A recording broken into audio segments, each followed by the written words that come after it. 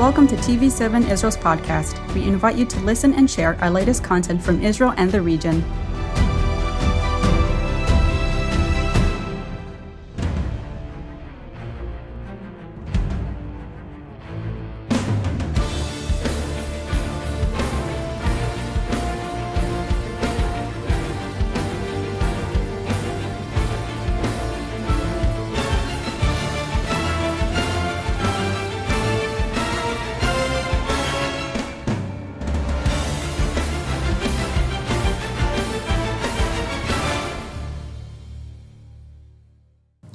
Shalom from Jerusalem. This is Watchman Talk, a series of conversations with Israeli military intelligence and diplomatic experts and practitioners.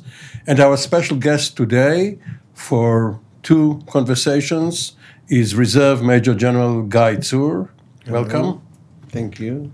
A former commander of the Israeli Defense Forces ground forces, as well as a divisional commander during the Second Lebanon War almost 17 years ago, and a veteran armor commander, among other duties on the General Staff and in the Southern Command. We will go over all of that. Now, you were born 60 years ago or so. Exactly. And when you reached your draft age, Israel was after the Yom Kippur War and before the Lebanon War, now called the First Lebanon War. What made you join armor of all branches?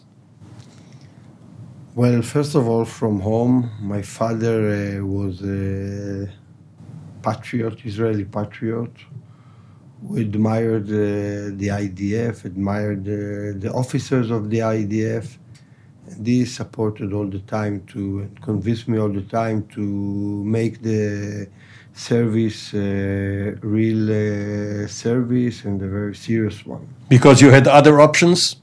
Well, I didn't know. I wasn't so sure what I want. But when I was a little younger than the draft, 17, 16 years old, I used to read a lot, and I read the book of Yoni Netanyahu, Yoni Netanyahu letters, and I read another book about the commando. And these two books influenced very much on my motivation to become a soldier and a serious soldier.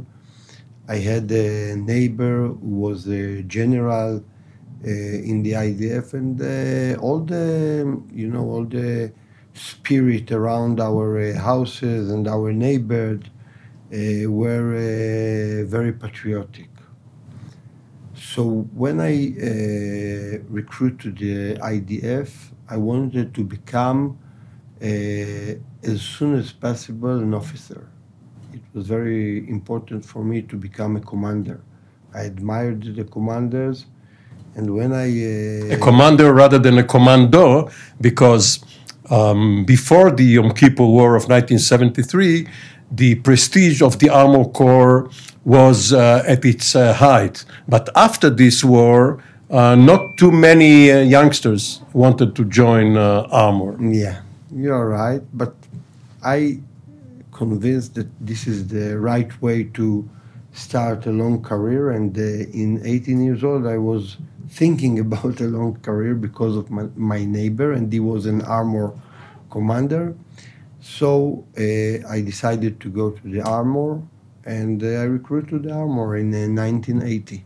So, and 2 years later, you're already in a war. Yeah. And this is really, except for 2006, and we'll talk about that, but 1982 and the clash with Syrian armor is really the last time that the Israeli Defense Forces encountered a regular army on the battlefield. We haven't seen it for the last 40 years.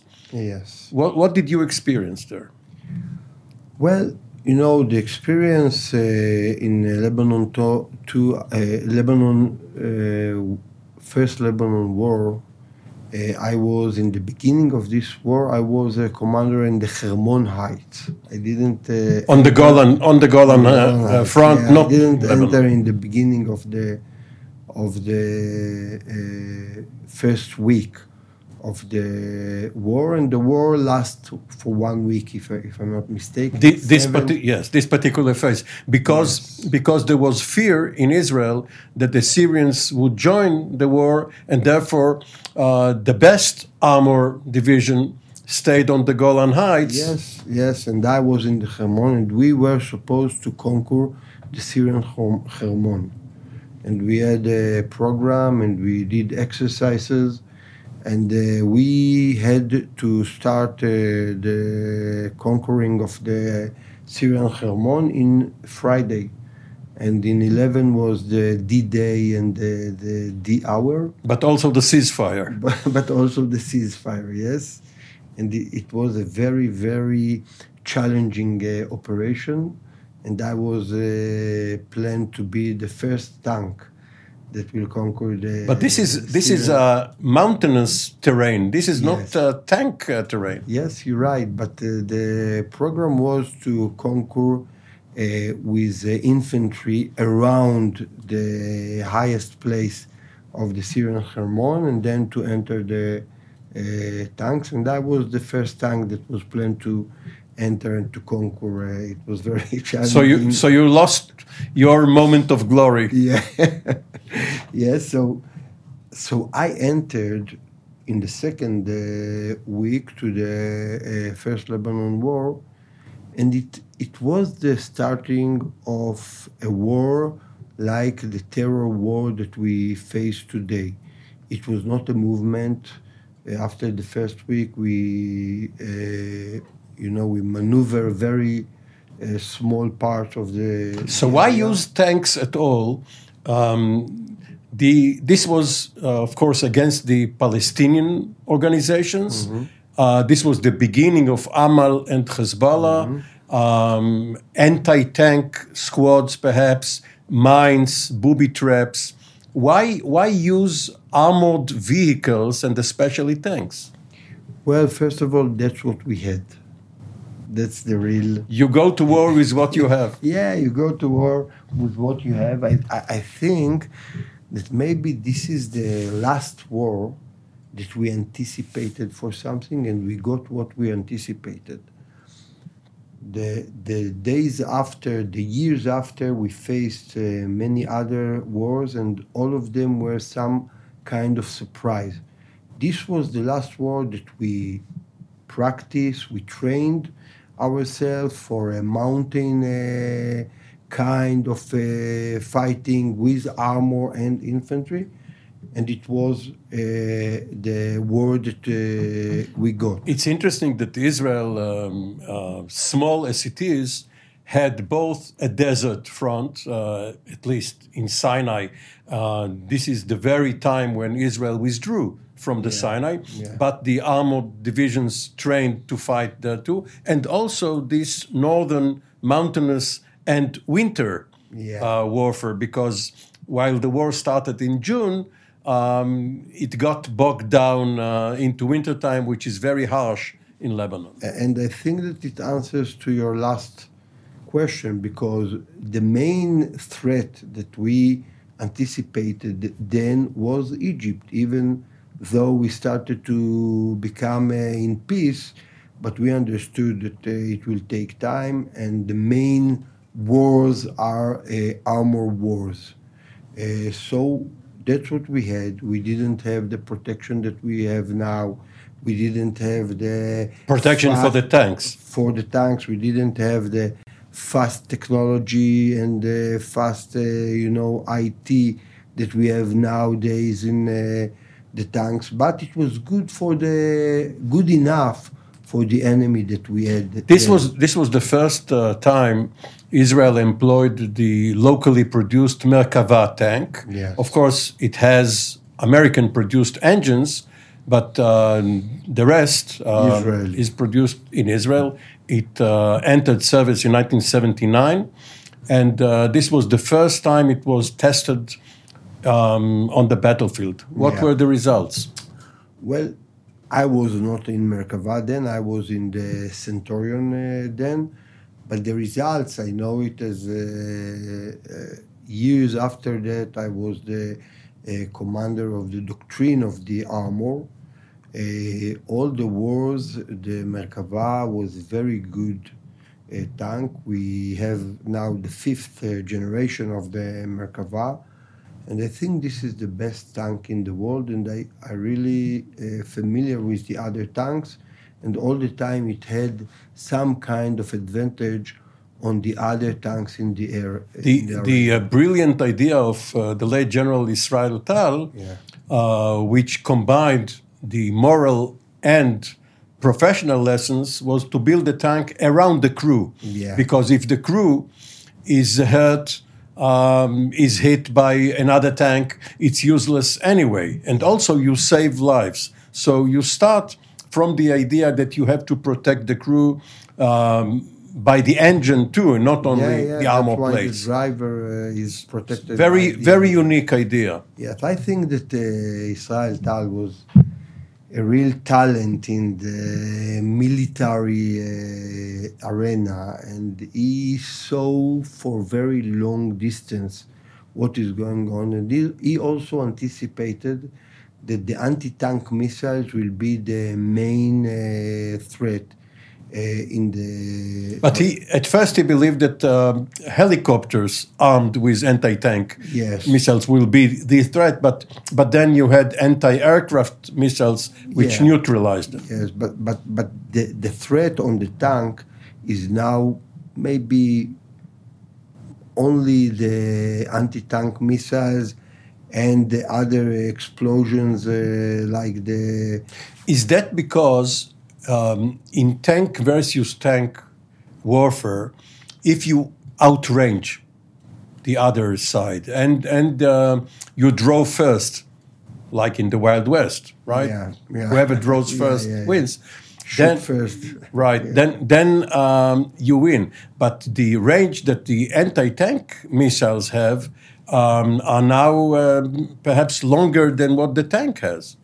Well, I think that it's connected to this point, but it is also connected to the point that I think that the technology came to a point that it knows to protect against, against penetration of iron to iron. We know to protect with complicated materials. We know to protect it. We don't know, or we are not good enough in protect from the technology of the anti-tank missiles. That's why the anti-tank missiles, the range and the ability to penetrate almost everything is now in a very big advantage in the enemy's capabilities. But regular shells shot by a tank cannot be electronically fooled, electronically deflected. While if the anti-tank missile is launched by someone who has to try and steer it towards the tank, they can be electronically taken care of. Well, the technology haven't got the point that it knows to do it electronically. If you see the Meil Ruach, windbreaker. I forgot the name of it, but the main protection system that we have now, and we sold to the American, Trophy. The name is Trophy. The export version. Yeah, the Trophy. We see that it's not electronically, it's not EW. Kill the threat, but it kills the threat physically. So it's the same way that we tried to kill the normal shells. But the normal shells, we didn't do it by kill it, but we did it by protect on the body of the armor. You had a very fast career advance. As if when one looks at your CV, you had the command of a regular brigade in armor quite early, at least in our current terms. Yeah. Decades ago, officers got such command very early, but they also retired very, very early. And you took part in Operation Defensive Shield. Yeah. Which is usually known for what the infantry brigades did. But your brigade also took part. Well, I was a brigade commander in Defensive Shield. It was after I came back from England, from RCDS. And it was one of the most challenging confrontation that we had in these years.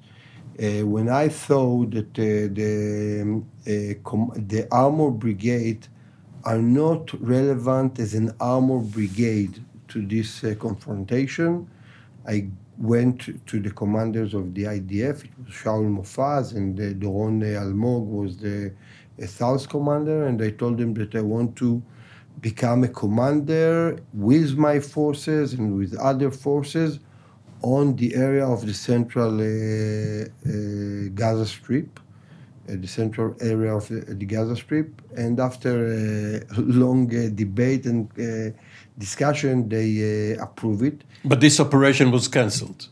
The operation within the Gaza Strip. Yeah, it was cancelled, but I was responsible something like 6 months on the central area of the Gaza Strip. And the northern and the southern brigades had paratroop or infantry commanders. Yeah, but I had infantry troops, I had paratroop troops, and I had a little bit of armor in this. But they seem that the Palestinians, it was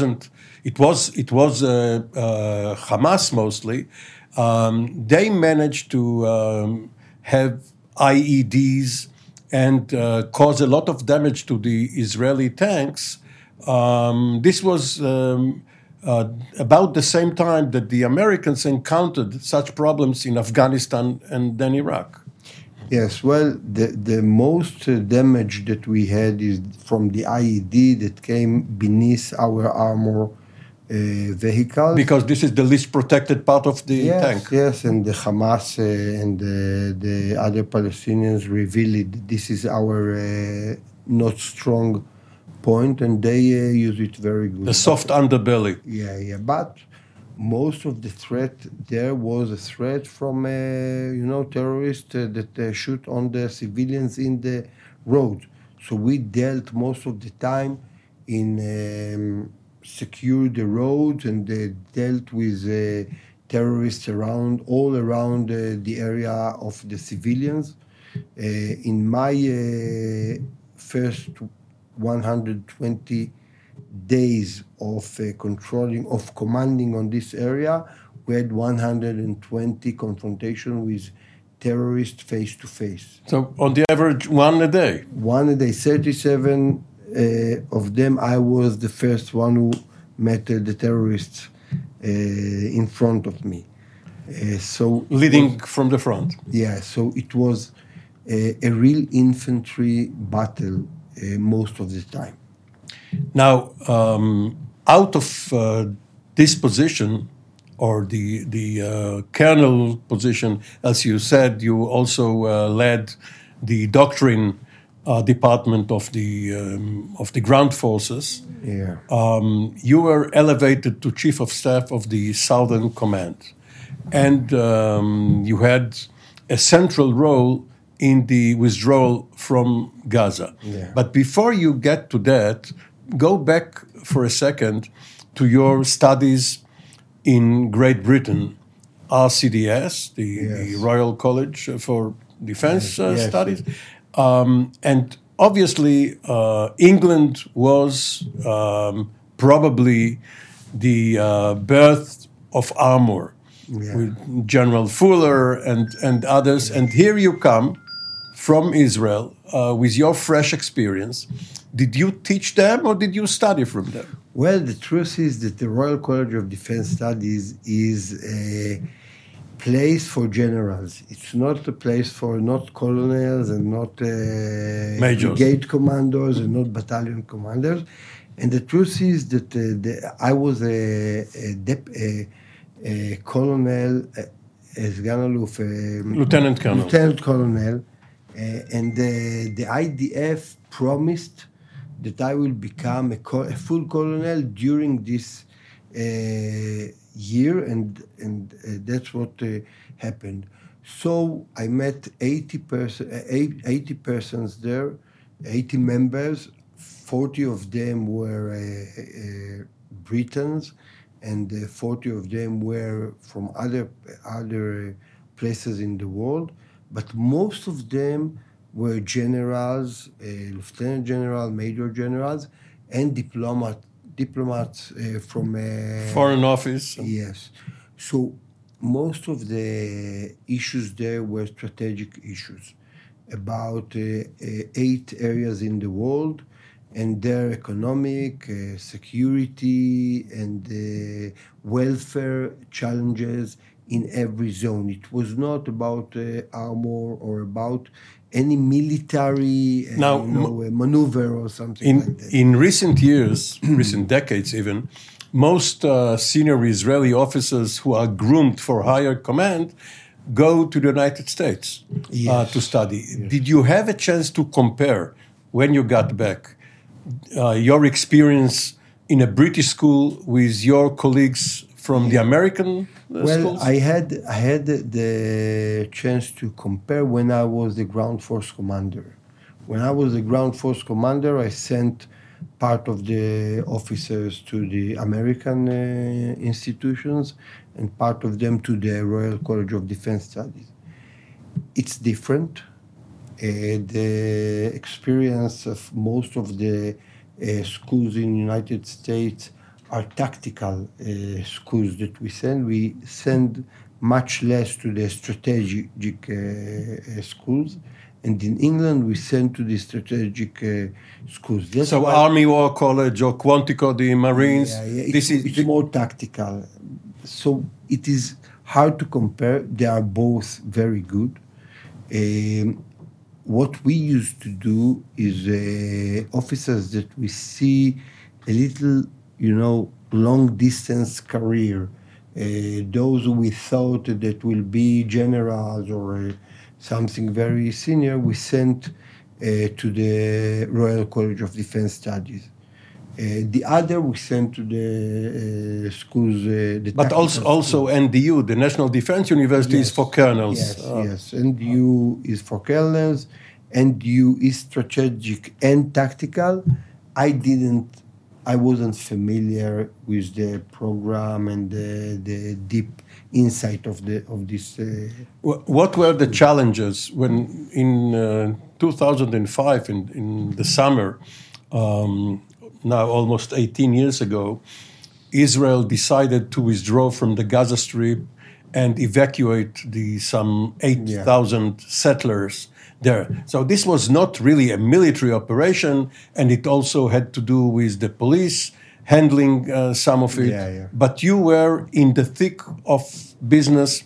You had, of course, the commanding general of the Southern Command above you, a major general, but you as a brigadier general had a key part. What were your duties? Well, first of all, we must say that it was very different from a military operation, and the IDF said that the future is that the Hamas will control the Gaza Strip, and that the spirit there will be like it is today. It's a day-by-day war with the Gaza Strip, and we understood it, but the government decided, and we had to do it. We saw the first challenge is to prevent brothers' war. Civil war against the settlers. Yeah, this was the main challenge, and we dealt it with trying to find those who will start to think about violence or shooting against the policemen and the soldiers that were there. So we made 3 circles of intelligence soldiers and others in order to see if someone is thinking, let alone trying, to start violence. And my duty was to try to negotiate with the settlers and to become to a point that we agree about the fact that they will evacuate from the Gaza Strip and how they will evacuate. And I had a success in most of the settlements there, apart of one of them. And what you saw in the TV was some kind of production of me and of the head of the settlement of how any settlement will evacuate from their houses. Now, our first conversation is coming to a close, but even though there were, of course, contradictions between your position as the IDF and the settlers, you had one thing in common. You didn't want it to look so easy that people would think that in the West Bank, such a withdrawal will also be easy to execute. There were no casualties. This operation finally succeeded with no one getting killed on either side. A very important point. Big respect for that for the settlers. The settlers eventually were very responsible for their people and for the state of Israel, and they preserved their patriotism to Israel instead of they complied with government policy eventually, even though they were against it and tried to resist it. General Guy Tzur, thank you very much. We will be back for another conversation very soon. This has been Watchmen Talk, and we will be back for another conversation with General Tzur.